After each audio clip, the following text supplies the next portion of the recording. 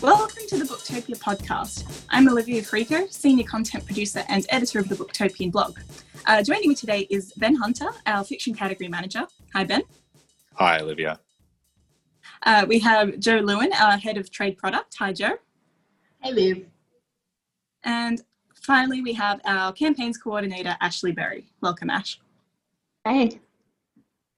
So around 7 a.m. this morning, Sydney time, the winner of the 2020 Booker Prize was announced to the world. Scottish-American author Douglas Stewart has won the prize for his novel Shuggie Bain, which is set in Glasgow in 1981, and it follows a woman who's struggling with addiction, and it's all about her relationship with her children, in particular the titular Shuggie Bain. So I don't know if you guys recall, but in our previous Booker podcasts, we went all in for some very different authors. We were picking Brandon Taylor for Real Life and Tsitsi Dangarembga for not Nervous Conditions. What was it? This Mournable Body. This Mournable Body. Yeah, sorry. Turns out that we were all completely wrong. So first of all, do you like Shuggie Bain? And I would like to clarify and say that I was rooting for Shuggie all along, but I didn't think that he would win, because I guess I just didn't think that they would have the courage to choose a white man. It's been a while since a white man has won the Booker, and yes, this book champions the working class, and it's about a very specific group in society. But I guess I was just second guessing how political the decision making might be. But the judges were really, really clear in their statement that they just they tried to put all of that aside and focus on the books and focus on the works that they were actually judging. And this was the book that they landed on, apparently in like an hour and unanimously. So that's pretty cool. It's pretty cool, hey? Whereas obviously last year when there was a tie, there were maybe perhaps some heated words about who should win. Apparently this year it was cut and dry. It's a nice change and a bit of a stuff you to everyone that was like, oh, the shortlist was just picked politically because they wanted non-white people on it. It's nice to say, well, look, they had such a racially diverse shortlist on a book based on the merit of the book too. You can have diversity in your, within the prize as well as literary merit, which is nice to see.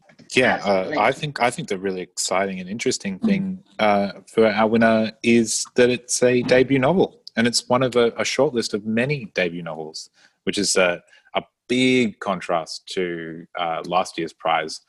Two very, very solidly founded lifelong career authors taking out the joint prize. This year it went to a debut, and I think I can't remember the last time it went to a debut. Yeah, I think that's really, really exciting for debut authors everywhere.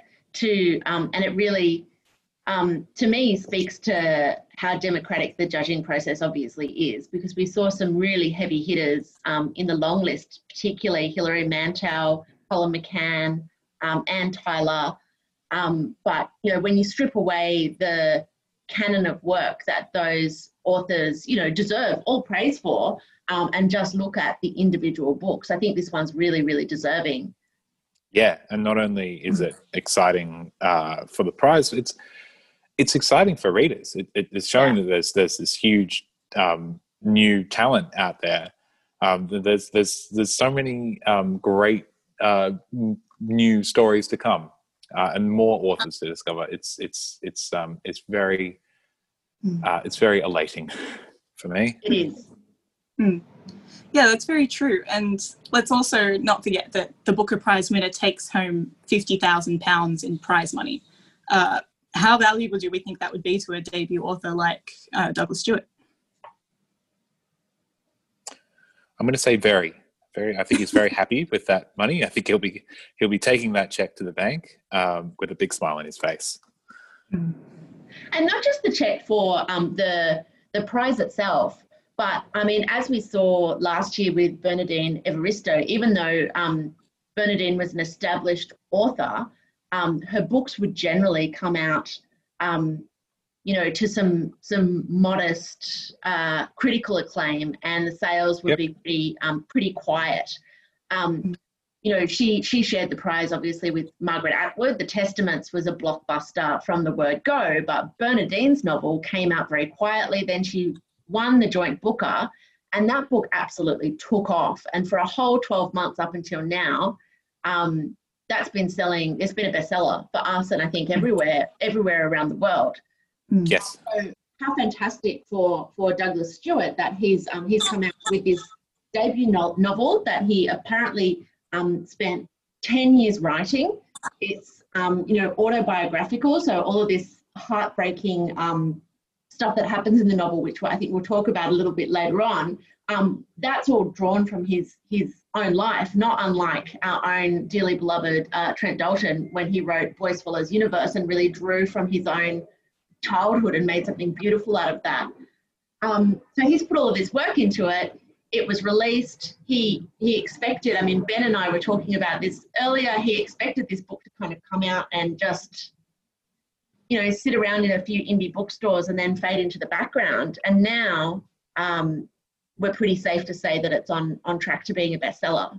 Yeah, that's been something that the shortlistees have consistently been saying in the media is, particularly the debuts, is that it's given their books a chance in a year when there's no books being sold to readers in bookshops in Europe and North America. It's just it's a dire time to be putting out this precious bit of work, and so for this prize to give a platform to these, particularly the debuts and particularly queer voices and people, authors of color. That's really exciting. That's really huge. Yeah. I just want to focus on the Scottishness of this novel because Douglas Stewart is Scottish American. I believe he's only the second Scottish author to ever win this prize after James Kelman in 1994. This seems like such a quintessentially Scottish novel in place, but also voice. And it's also been described as like a counterpart to, the privileged Thatcher era London. What really spoke to you guys about this novel in terms of that sense of place and time? I can't find the quote on the tip of my tongue right now, but there was a fabulous quote. Oh, here it is from Kate Evans from Radio National. She said, "This is a novel you can hear as you read it, heavy with Glasgow accents and extravagant with swearing, cursing, unemployment and useless husbands and lack of food, and a woman who looks at your man the wrong way. It also has a smell of the dregs of beer and last night's grease, poverty and sadness." And I think that really encapsulates the book. Like it really is. There's you have to get used to the dialect that everybody, like the book itself is written in plain English, but the dialogue is all in Scottish language. Glaswegian, yeah. And, you can, like the smell of warm cans of beer kind of seem to impregnate every page. You can taste the fish and chips in your mouth as that, Saturday night treat for Shuggy and his family. It really embodies a time and place and a state of being, of being a child and taking in the culture of that time. Ash, you've just put a glowing review on our blog for this book. What were your impressions? Well, firstly, I've just been enjoying listening to you two talk about it. It's been really enjoyable since I spent the whole morning in my thoughts on this book. I definitely agree that for me personally, this book was a huge standout in the shortlist. I'm almost finished the last book of the shortlist. I can't say for certainty, but yeah, if I had to put my bets on, this would have been a top contender personally. But just on the topic of Scotland and the place and the language, that was personally, such a huge element of this book and what made it what it was. Reading them speaking with that, Scottish inflection or sound, it really helped me to read aloud certain parts to really, I don't know, get into the book. And from there, it was just kind of, clear sailing where I could consume it quite quickly and really, like Jo said, understand the setting, the beer in particular. Yeah, for some reason that hit me when she would be searching for the old warm beer cans around the house. I just immediately could smell that house, and I just knew exactly what that setting was. And then I felt so much more for Shuggie as a character, that he lives in that. And it hit really hard, this book. One of the things that I've been hearing from the judging panel is these kind of classic phrases of critique and just kind of book selling oomph is phrases like impeccable characterization and immaculate sense of place, and I think one of the phrases was the sheer heart of the novel was one of the things they said in their feedback. And these all ring bells to me as all of the things that booksellers get behind and lovers of great fiction get behind. Do you guys think that this is going to take off now that it's won this huge prize and it's going to find its way into, stacks in bookshops and into the hands of hundreds of thousands of readers around the world? Is it going to pick up as a popular phenomenon? I think so. I think it's really... it's hard not to love the characters in particular. I mean, The Sense of Place is like a kind of anti-tourism because, the outskirts of Glasgow in the 1980s is not anywhere that you would actually want to go and live.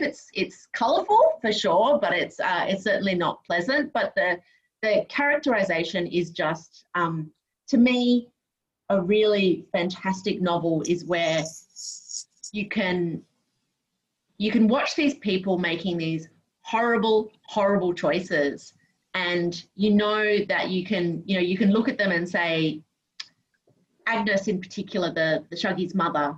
Yep. You look at her and you say, look, she's done some pretty terrible things to her children, but at the same time, you're on her side. You really want her to improve her life, which she strives to do throughout the whole book. She strives so hard to improve her life, but she's struggling against, her own poor choices, her socioeconomic situation, and her addiction to alcohol. And,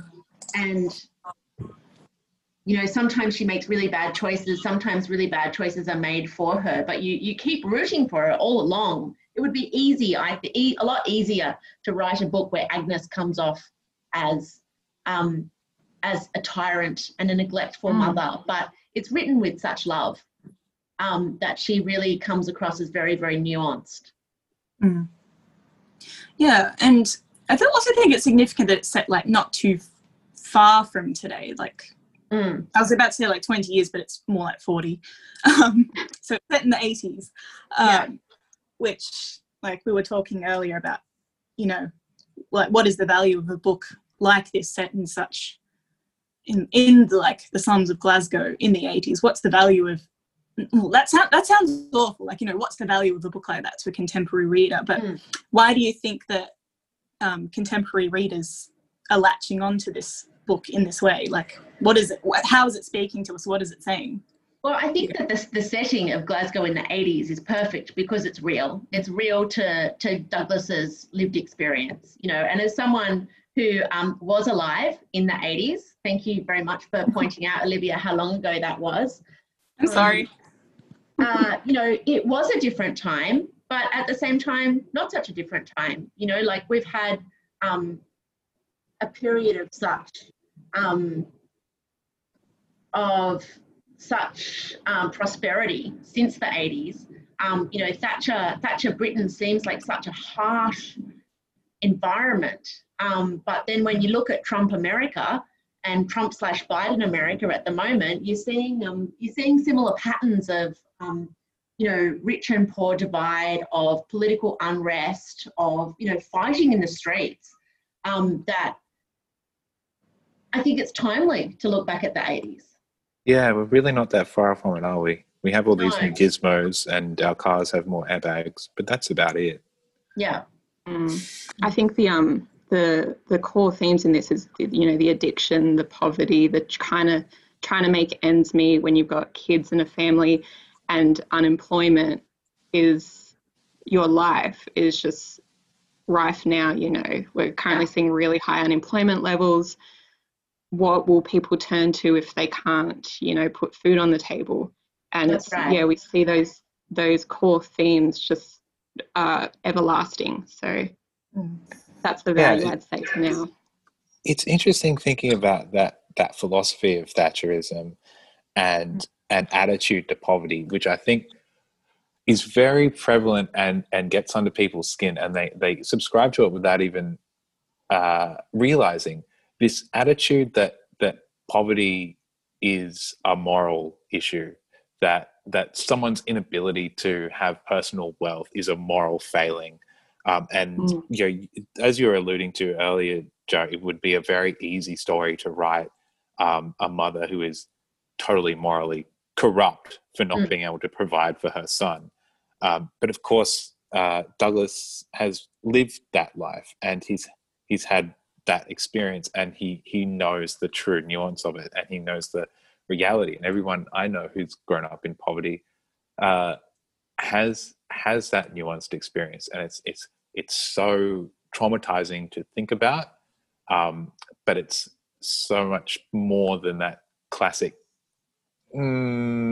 breakdown that we have, that it's somehow just a moral failing to be poor in and of itself. And so I think a really important book for people to read, people who perhaps haven't grown up in poverty, haven't experienced poverty, and haven't known people who've grown up in poverty. It's easy to think, unemployed alcoholic mothers are bad people. But when you read a book like this, you start to realize that, the choices that they make are not always choices. A lot of the time they're made from having never had any other role model, never having any other example to strive to, and just doing the best with the tools that they're given by the society they live in. So I think it can help us all be more compassionate to people who have different opportunities to us. Yeah, when you think about it that way, it's remarkably not even that different from Mantell's Cromwell. Yeah. Yeah, everyone's just trying to get by, Yeah. Yeah. I'm interested, Ash, in the last line of your review. You said it's a story that needed to be told and one that I needed to read. There's always this idea that, yeah, sorry, you go. No, I was going to say that's kind of been my whole pitch since I've read this book. The way I've kind of sum up how I feel about it is I don't really gravitate towards historical fiction or, this kind of fiction. So to me, You're talking I loved about my childhood, Ash. Thank you very much. No, it's technically historical fiction. I didn't know much about this 80s, in Scotland, and about the struggles. I've heard of it, but this was such a wake up to that. And even though, yes, it's technically historical fiction, like we said, it's not that far away. So it's one that needed to be told for people now to understand what current people have gone through and what our recent histories are, to kind of understand, our future and our present. And where I sit on that is I needed to read it just personally. Like I said, I don't gravitate towards this niche genre, and I feel it's different after reading it now. I've learned things I probably needed to. I've read about a life I will never experience, but I needed to be aware of. And I think, like we said, it kind of instills that compassion to understand this is a fiction, but it's based on, real things that happen, and real people went through this. And it's kind of, that's what I took away from it. It's like I needed to read this to now have this deeper understanding of just the world I live in and the people I could pass. You know, this was just one country in that era, but I doubt it was the only place experiencing these situations. So keeping that in mind, that's kind of how I sum it up. I needed to read this book, and it's a story that needed to be told. And I think another interesting and a really interesting perspective, Ash, you know, it was only 40 years ago, but people's attitudes towards mental illness and addiction were so different. And I'm not saying that our current society has a perfect attitude towards mental illness and addiction. There's still a lot of stigma out there. But, you know, you look at the lives of these people and there is no support. There's nothing there. You know, like Agnes joins a 12-step program, I think, at one stage, does she? But, you know, she's very isolated. There's very little assistance out there for her to turn her life around, and her peers in her local neighbourhood, alcoholism is just endemic. You know, like it's just a given that sort of everyone is mired in alcohol, and there's no even attempt to pull themselves out of it, because it's just culturally appropriate for that group of people. So clearly this is a novel that's dealing with some really heavy topics, but the impression that I'm getting from, you know, from all of you who've read the book is that it's immensely readable, and there's like a beautiful like thread of hope running through it as well. So I love that it's got that balance of, you know, literary achievement and brilliance, but also commercial appeal. Like, yeah, I agree. I think it's topically tough, but reading it, I had no issue, even with, like we said, the dialect being quite Scotlandy. It was a really easy read, and which I think does really help when you're dealing with such tough topics. You know, nothing really is off limits in this book. Yeah, I get accused by some members of Booktopia's team of always gravitating towards super depressing books. But a book like this, it sounds like it's going to be super depressing, right? Poverty, alcoholism, addiction. But overall, I find this book uplifting and hopeful, because Shuggie is just such a resilient kid. He struggles through, you know, not to mention the fact that, you know, which we haven't really touched on yet, he's growing up as a queer kid in Scotland, in this intensely macho environment. But all through it, he has this fantastic resilience and this strength to continue to improve his life, and this enduring love of his mother, that just, you finish the book feeling quite hopeful for Shuggie and for society and humankind, because, you know, if someone can endure all of that and still come out of it with a smile on their face, then there's hope for us all. That's interesting. I finished the book and I personally was like, oh, this is quite hopeless. You know, I felt quite run down, and it's not until, you know, it's one of those stories that doesn't leave your mind. So I kept thinking about it, and my post-reading emotions didn't quite fit that immediate emotion of hopelessness. And that's when I realized, you know, yeah, like you said, Shuggie's perseverance, you know, is very hopeful in the face of all he endures, both at home and with, you know, the neighbourhood and other kids his age. Plus, you know, I found myself, I guess, like people in that time, holding on to hope for more and hope for something different. You know, as I'm reading it, I'm just, like I think we said before, hopeful for Agnes. I was hopeful for her to get better, you know, to seek improvement. I was hopeful for Shuggie, you know, to come into his own and kind of feel better in himself and his life. And I think that's what's carried through afterwards. It's just I maintained that hope that the characters themselves had.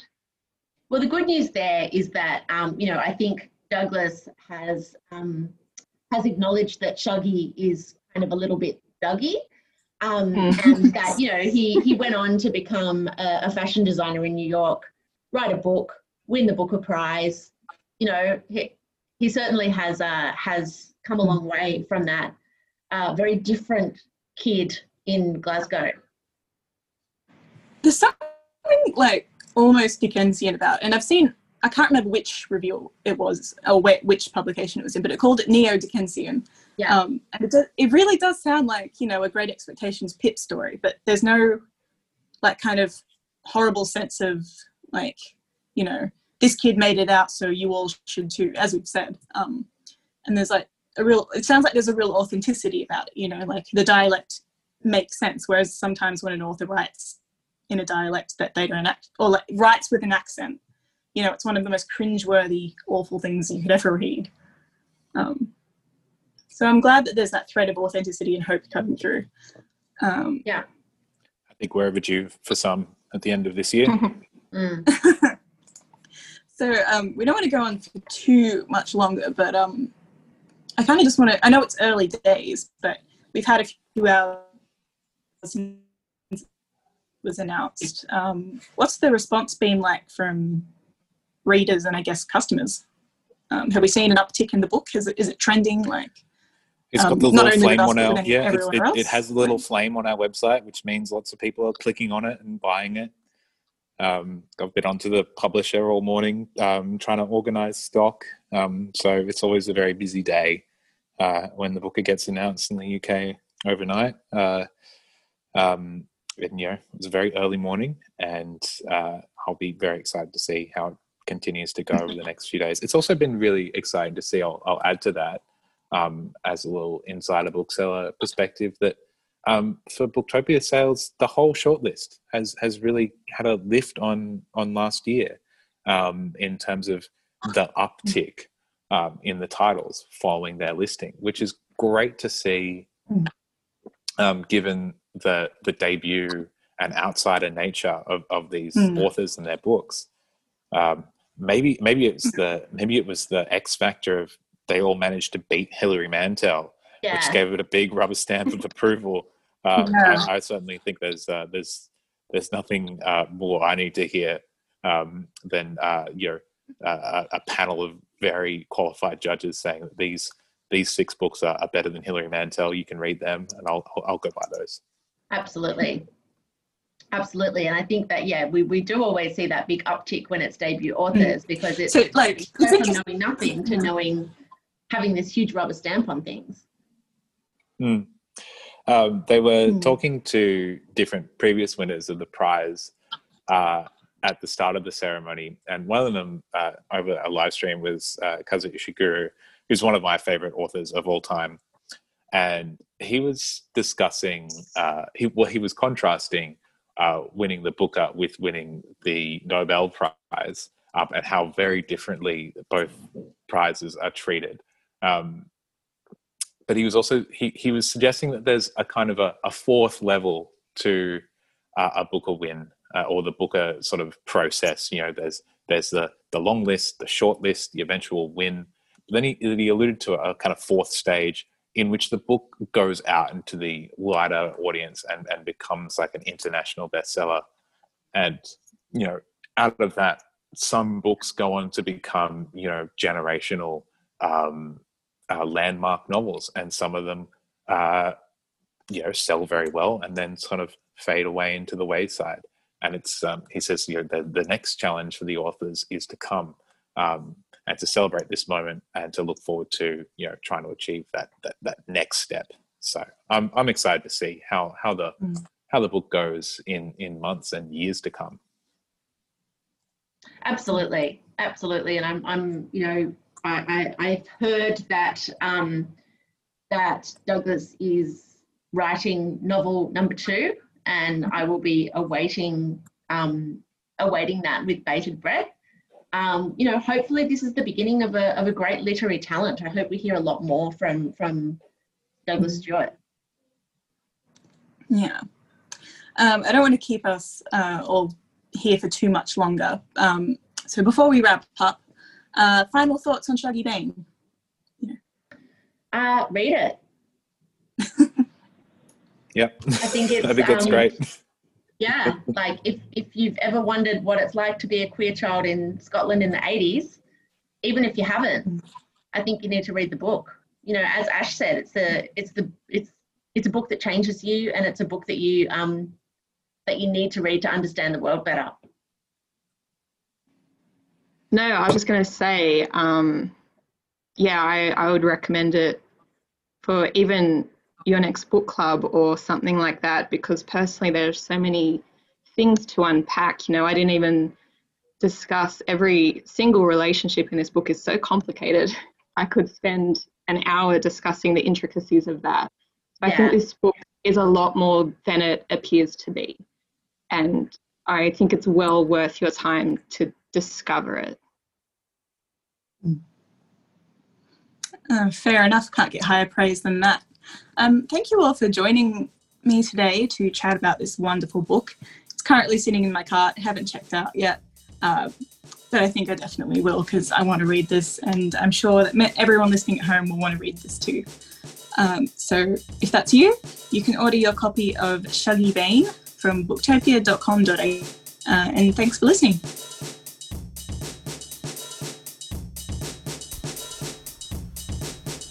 Thank you for listening to the Booktopia podcast channel.